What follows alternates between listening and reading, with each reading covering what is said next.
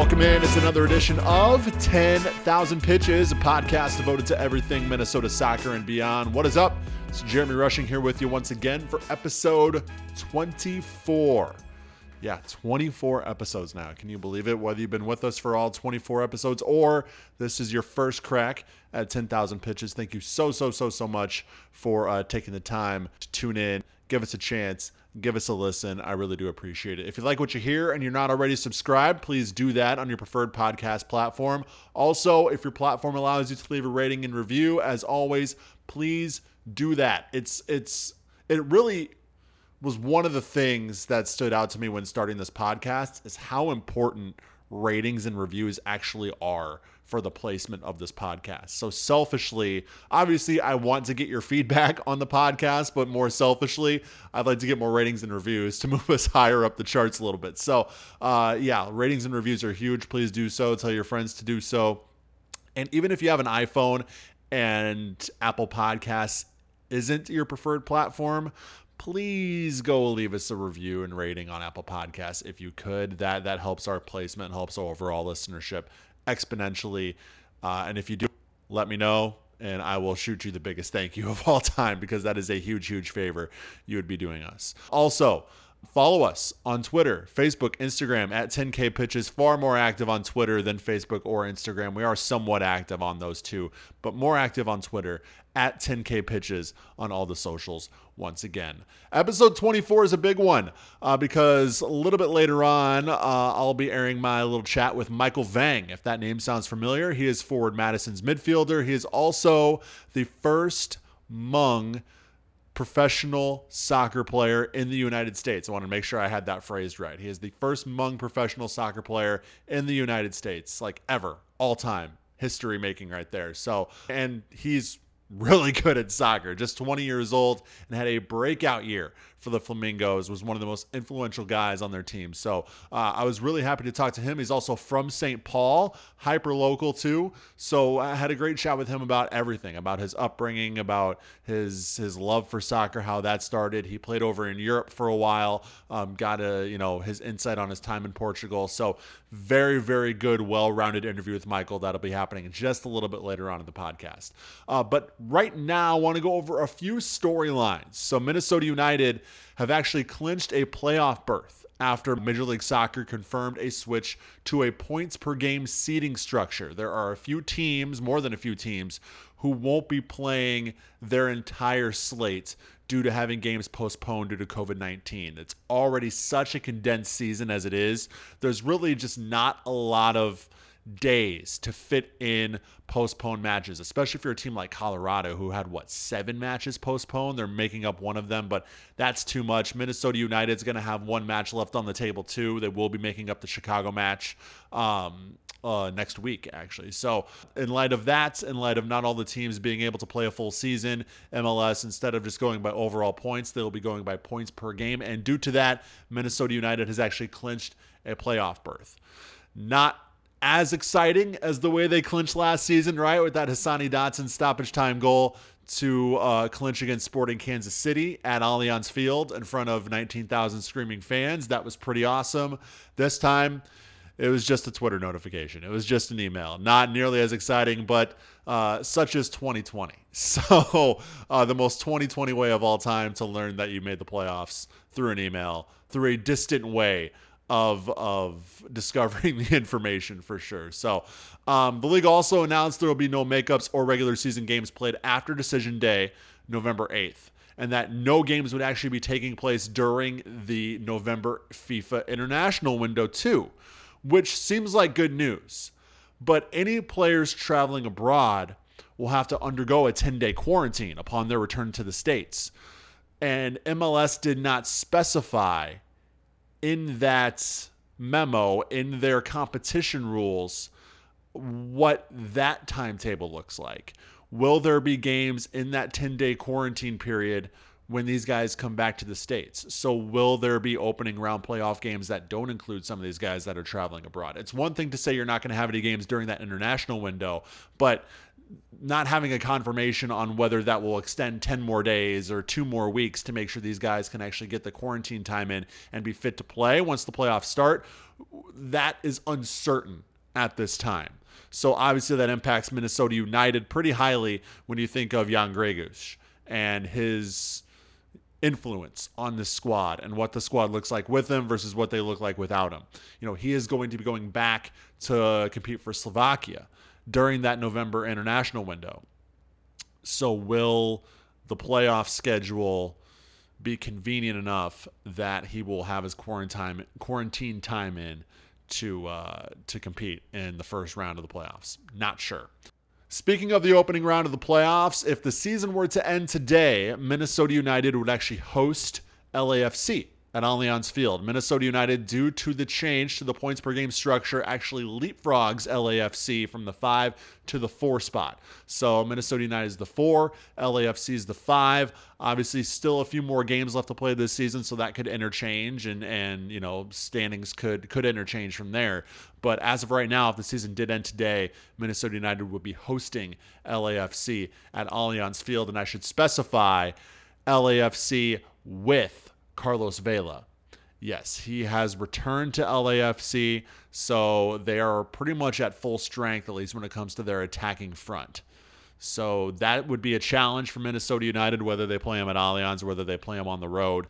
And hosting a playoff match this season could turn out to be more important than hosting a playoff match in any other season, because while there won't be fans at these games, MLS hasn't really come out and specified whether or not there's going to be a change to the travel restrictions that are happening during this season. They haven't said if, the same day travel that road teams are doing for the most part in the regular season, travel in, compete in the game, then travel back same day. They haven't specified whether or not that's going to move into the playoffs. And I would say if there's no news on that front, that probably means it will be the same. And so if you're at Minnesota United, would you rather travel to LA? Even if it's not same day, you're going to be traveling in a more condensed way than you normally would. Do you want to make that trip potentially same day, if not back-to-back days there and back, over hosting LAFC, where they're the ones who have to make that travel halfway across the country? I think you would choose the latter in that situation, right? So, just very important. Again, continually important for Minnesota United to finish the season strong. And they have been strong over the last couple of weeks. They haven't looked the best on the pitch, but they have 11 points in their last 5 matches. In their last 6 matches, 3 draws, 3 wins. So the product on the field has not been great, but they are getting results. And they are getting results amid a lot of different inconveniences, a lot of different challenges that you wouldn't face in a normal season. They haven't just been hampered with injuries. That's been a huge issue, obviously.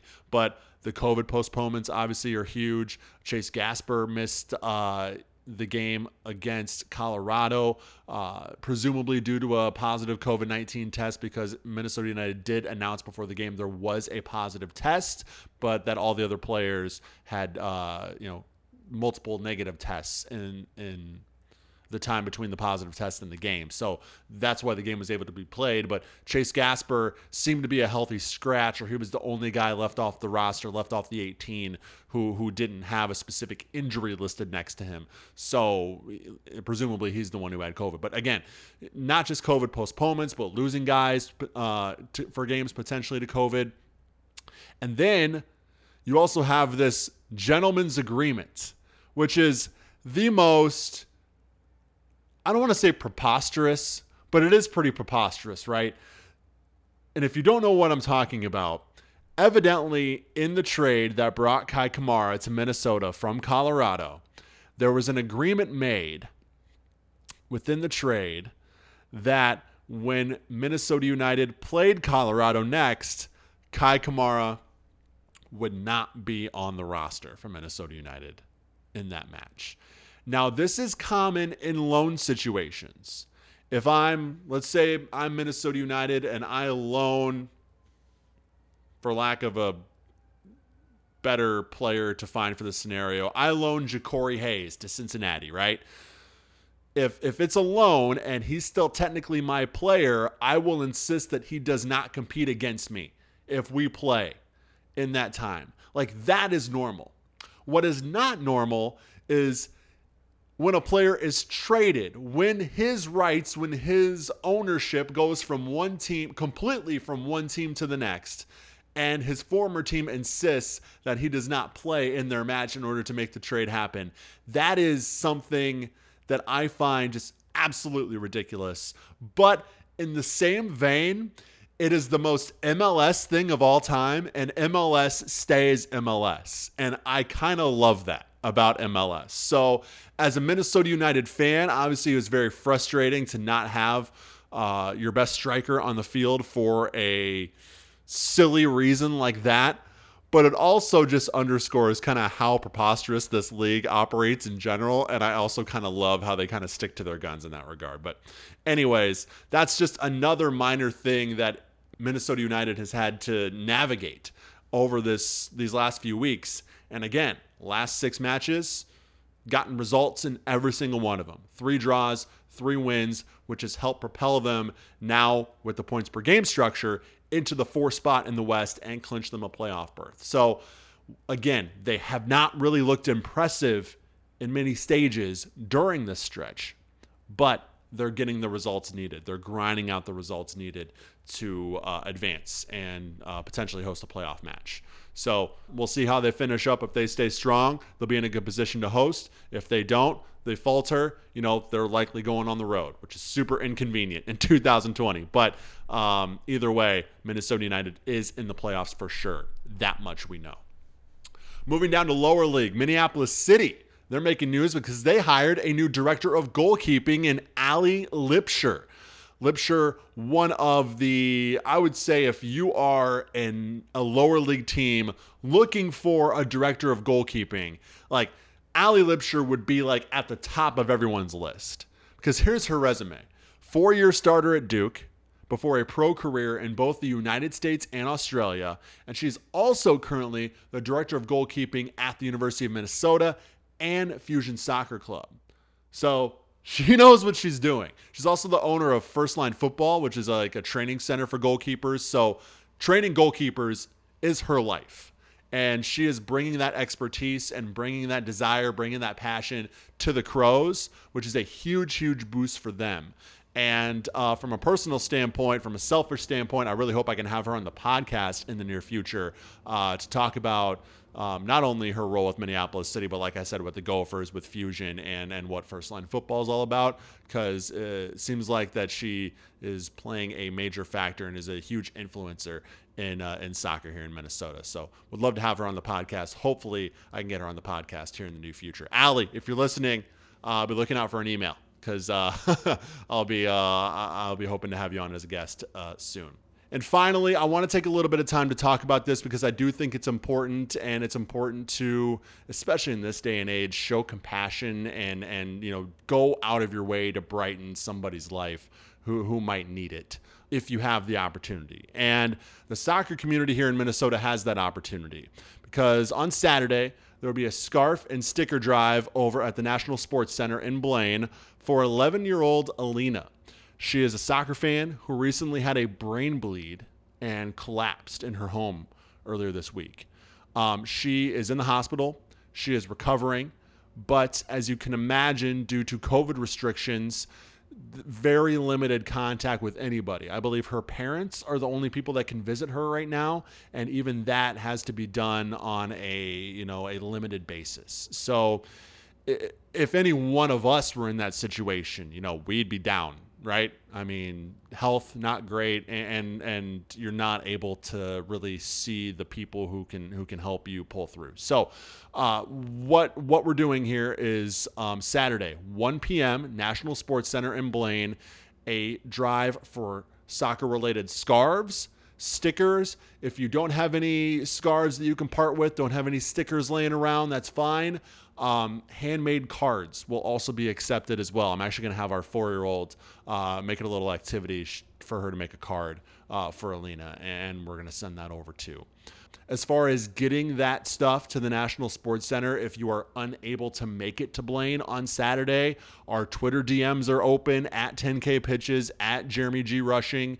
Email is too. If you have questions or you want to contribute but can't make it out there, please shoot us a DM on Twitter. Please shoot us a DM on Instagram. Please email us, and we'll be happy to try to accommodate and get your stuff over to the National Sports Center in Blaine on Saturday. Again, that starts at 1 p.m. I was just messaging with Jacob. It looks like they have about 10 people there, and due to COVID stuff, I don't want this to become too crowded actually at the Sports Center itself, but we are looking for people to donate. So I will be making a donation, and again, I can bring some stuff to the National Sports Center for you if you are unable to make it out there. So again, hit us up on Twitter at 10K Pitches, at Jeremy G. Rushing is my personal one. Shoot us an email, 10kpitches@gmail.com. If you need that handled for you, or if you have any questions on how to get this stuff over at the National Sports Center. One more time, NSC in Blaine, 1 p.m. looking for soccer-related scarves, stickers, or handmade cards for 11-year-old Alina, who is currently in the hospital after a brain bleed earlier this week. She is on the mend, but kind of needs that little pick-me-up right now, and I'm hoping the soccer community here in Minnesota can help her. So any questions at all, again, at 10K Pitches on Twitter, at Jeremy G. Rushing on Twitter, 10kpitches@gmail.com is the email address as well. Would definitely appreciate your contribution to this worthy cause.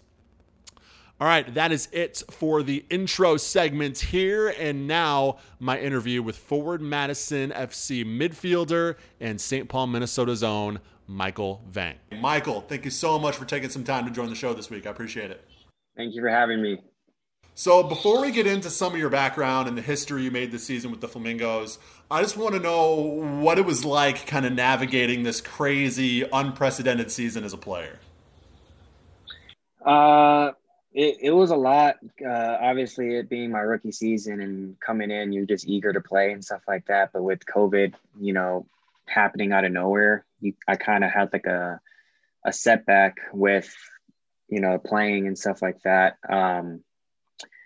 And obviously, I couldn't play the first 3 games due to my international paperwork not being done. Mm-hmm. So that also kind of it showed me to be mentally strong, I guess, when I go to training, knowing that I'm not going to get a play yet, and just going into training focused and just trying to get better and waiting for my chance when it comes. I think that was kind of one of the hardest things I had to do this season. Were you kind of expecting that the paperwork wasn't going to be done in time for you to play, or was that a surprise to you? It was a surprise because it was like a week before the first game against North Texas, and they called me in and said, there's a chance that we can get it done before, but most likely I probably would miss the first 3 games. And then after each game, the first game, the second game, they were saying it was going to get done, but it just never did. So I had to wait till the transfer window opened up again for me to finally get the paperwork in and, for it to be done. And I mean, it was hard because, seeing them travel and go play games without you and stuff like that, not being able to help the team, it's hard to see. I can imagine. We'll get back into the season here in a little bit. But background-wise, you were born in St. Paul, later committed to playing soccer here locally at Shattuck St. Mary's during high school. But between that, before joining Shattuck, when did that love and attachment to soccer really begin? And when did you start to realize that, this is something I could potentially pursue professionally? Well, growing up, I usually just played because I loved playing. My dad showed me the Shaolin Soccer movie. I'm not sure if you know about it, but that's how it kind of started. And then I've just been playing outside my backyard every day, probably 6 hours a day in the backyard, ruining the grass. It's all dirt now. And then, I think I didn't really think about playing professionally until I was 14 when I got called into my first national team camp. And that's kind of when I was like, I could probably, maybe I could do this for a living and, try to, pursue this. So that's when I started taking things more seriously and, just putting in extra work and being more disciplined with my training and stuff like that. That's kind of how think that's kind of where it started for me. Was that surprising when you got that call, or at that point were you kind of at the point where maybe that was a potential route for you? That was the goal that year when I was 14. We did a lot of U.S. training centers in Minnesota, where it was just a lot of Minnesota kids would come and train together, and you'd have a national team scout come and watch and stuff. So they gave me good feedback and stuff, and I was playing with Minnesota Thunder at the time in the U14 DA, and it was after a game against Chicago Fire. He told the scout told my coach Mark Ewell, he was like, hey, like if he keeps this up, and if he does good at the showcase in the summer, then maybe we give him a call into the camp. And then that was just kind of my goal, to just make the national team camp that year, and gladly I did in the summer. So I actually just talked to Mark last week on the podcast. We talked about guys like Caden Clark, his son Jackson, obviously. Your time at MTA, I mean, was that kind of a big developmental time for you? And who were the guys that you were kind of playing with and against on the pitch there? It was a big step up for me too, because Mark Ewell, obviously, Mark's a great coach. He, for my team, he kind of, I guess, formed the team around me, kind of built the team around me. I had guys play with me and stuff like that. It made it easier for me. And the guys I played with, Caden was a little younger than me at that time. Jake Swallen, he's at Wake Forest right now. Yep. Martin Sanchez, he is at, I think, NIU. I'm not too sure. I don't remember, but I mean, there are a couple guys that are playing Division I right now. At the camp, like the guys that I played with and stuff like that, it was like Timothy Weah at the camp, Andrew Carlton, all those big names right now. They're all there. But yeah, those are those big names that we competed against MTA. How much would you attribute that time to kind of developing and being at the level that you're at right now? It was that played a big part in my development. MTA, it showed me it matured my game, I would say, a lot, being there.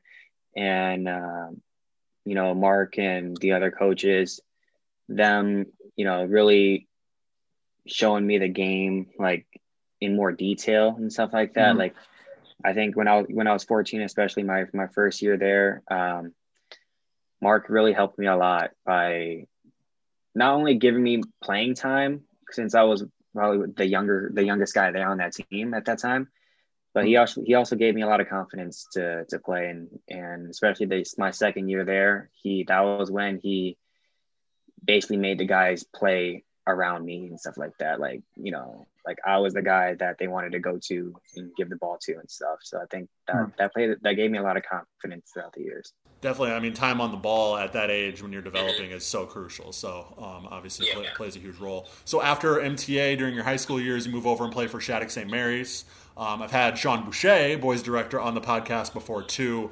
What was your time like there, and kind of continuing the theme, how much did that play a role in your continued development, as that was kind of the bridge to you moving over to Europe? I think Sean Boucher is a great coach. He's probably one of my best coaches I've ever had. His passion and everything for the game, it's incredible. He also played a big part. He gave me so much confidence in my game, and he made me see things that I couldn't see myself. He gave me the freedom to do whatever I wanted to and stuff like that. And, he always tell our guys to, find Vang, give Vang the ball and stuff like that, which also is just a big confidence booster right there. But yeah, definitely. I think being at Shattuck, it helped me mature as a person on and off the field, because you're living there by yourself, and it's basically like college. But yeah, I think my time at Shattuck, it helped me grow as a person. So speaking of college, you committed to playing at the University of the Pacific after your time at Shattuck, but then decided to forego college to play over in Portugal. What went into that decision specifically, and how difficult was that for you? It was difficult because I was giving up a scholarship to play. So that was the most difficult part. But I think it was just, it's a chance that you probably can't pass up and it won't come around. So, I mean, I was just like, if I take the chance, who knows what can happen? It's in Europe. There's more, like, the sport over there is more popular, so there's more scouts watching. There's more, opportunities that could probably happen. I won't know. And my dream is to play professionally, so that's why I took that. I took the opportunity to go over there, and I mean, I wouldn't say I regret going over there and like foregoing college, but I learned a lot over there. Obviously things didn't work out. It could have been either me not showing enough for the coaches, or just I don't know what happened, what played into it, but I mean, I don't regret going, and the decision I made, because I obviously learned a lot from it, and I think it helped me get mentally stronger, especially on and off the field. As you mentioned, the time in Portugal didn't exactly work out, but obviously you still developed during your time there. What was that biggest lesson you learned, and what have you taken most from that experience and taken with you as you moved back here stateside and with Forward Madison? I would say just knowing that, like, just believing in my capabilities and knowing that there's someone out there that will take a chance on me. I just got to meet the right person. I knew that I have the ability to play at this level and play professionally. I just needed that person to see me and give me a chance and stuff. And, being over there, there was a lot of down times I had where I just wanted to come back and quit and not play anymore. But I had my siblings and my family there supporting me, and huge. It just helped me. It just was a big push for me to keep going and stuff. That's why I came back. I was motivated to do something when I came back. I didn't want to just stop playing. So that's kind of how everything happened. Just being mentally strong. I think that's the biggest lesson. How long after you came back did you get the call from Forward Madison? How long was that time period? Like a month and a half, because my brother, Brian, he's playing at Michigan Stars right now in the NISA League. He just graduated from Green Bay, and his coach, he got invited to Forward Madison's invite combine. And when I came back, I was going to go to UCLA because I was talking with them. We're about to work something out.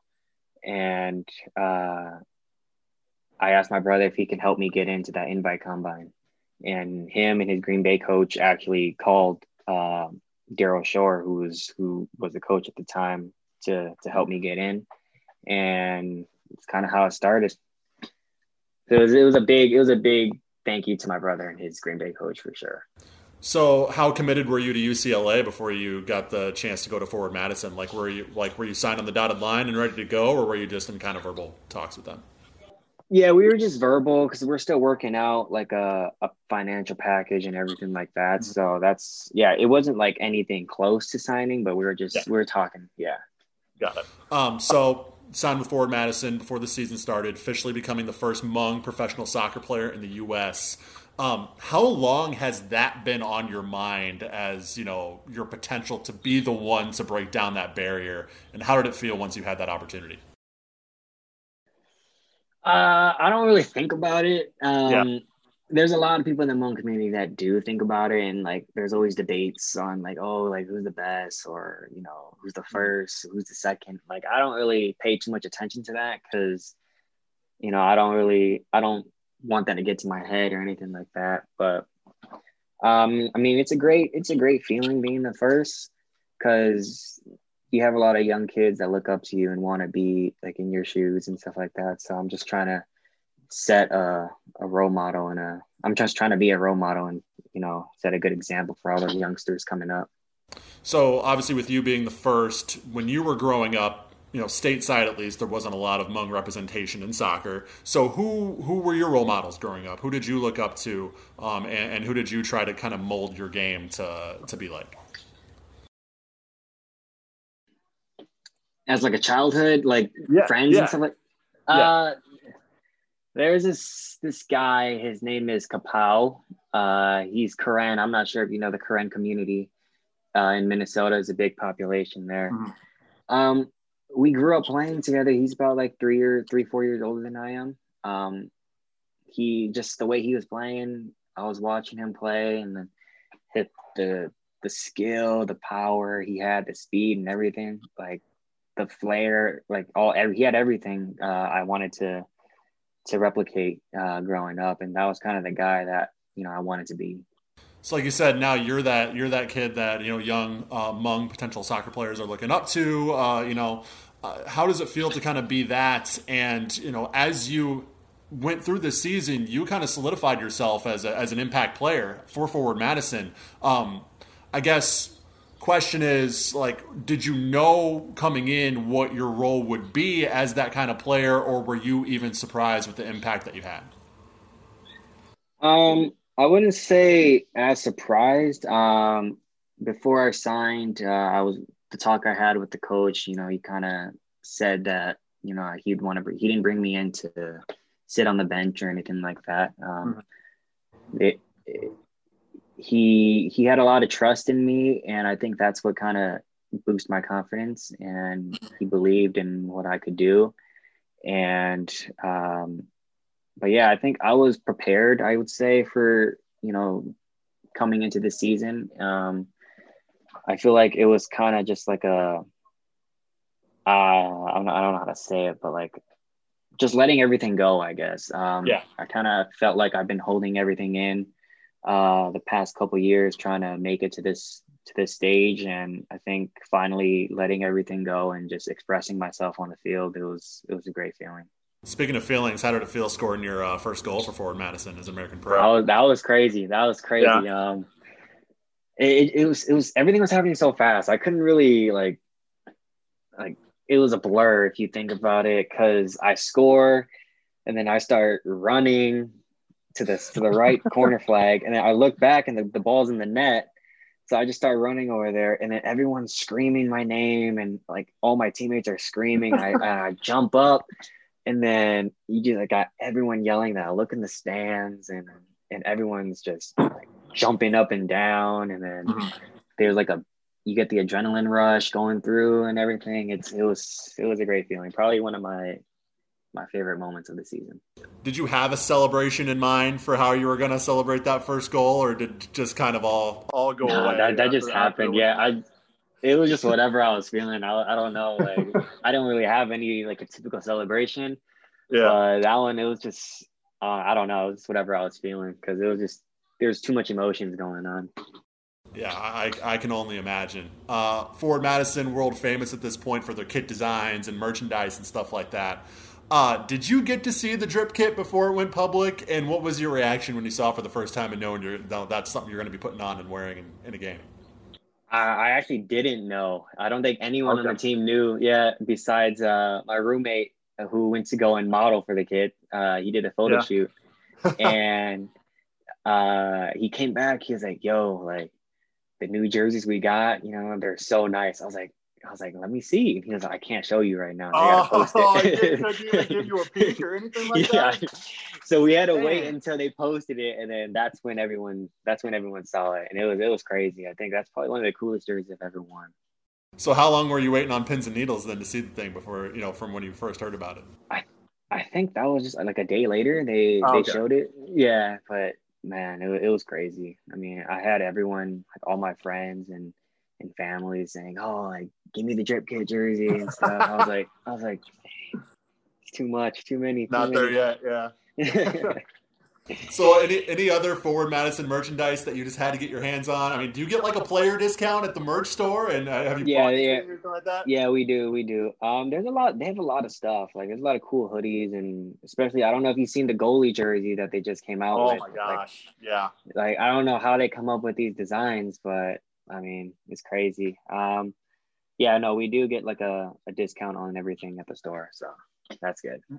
My soccer jersey drawer in my dresser is like overflowing at this point. I can like barely push it closed. So I have to like resist on some of that newer stuff, but it's so hard, man. It's so hard not to hit that buy button, because especially with Forward Madison, then we have Minneapolis City here in the Twin Cities that comes out with cool stuff all the time. It's like, it's so difficult not to just buy all of it up, but got to try to resist a little bit. Last question here for you, Michael, and I appreciate you again taking the time. So we've seen the growth of American soccer, both here domestically with the rise of MLS and USL, and then, of course, on the international stage with all the American talent across Europe. We've already talked about some of the guys you played with during your youth national team camp. Personally, what's your goal when it comes to your soccer career? Is it MLS? Is it going back to Europe? Is it just to keep playing? What do you see as that goal, and what are you kind of striving to achieve with your soccer career here?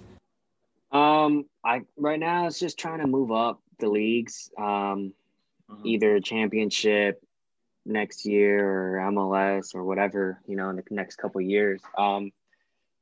That's just my goal. I'm not really too worried about, the next 10 years. I'm just worried about the next season. So, hopefully I can move up to championship, or or stay another year at Madison,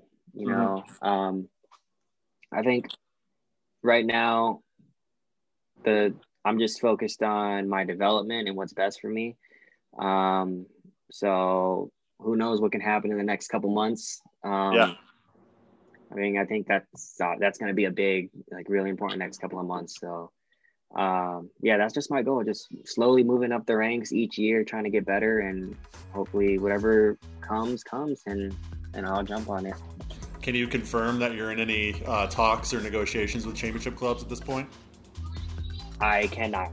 Okay, fair enough. Just had to ask the question. Michael Vang, Forward Madison midfielder, St. Paul, Minnesota, born and raised. I appreciate the time, Michael. Thank you so much, and we'll talk again soon, all right? Thank you. I appreciate it. Thanks for having me.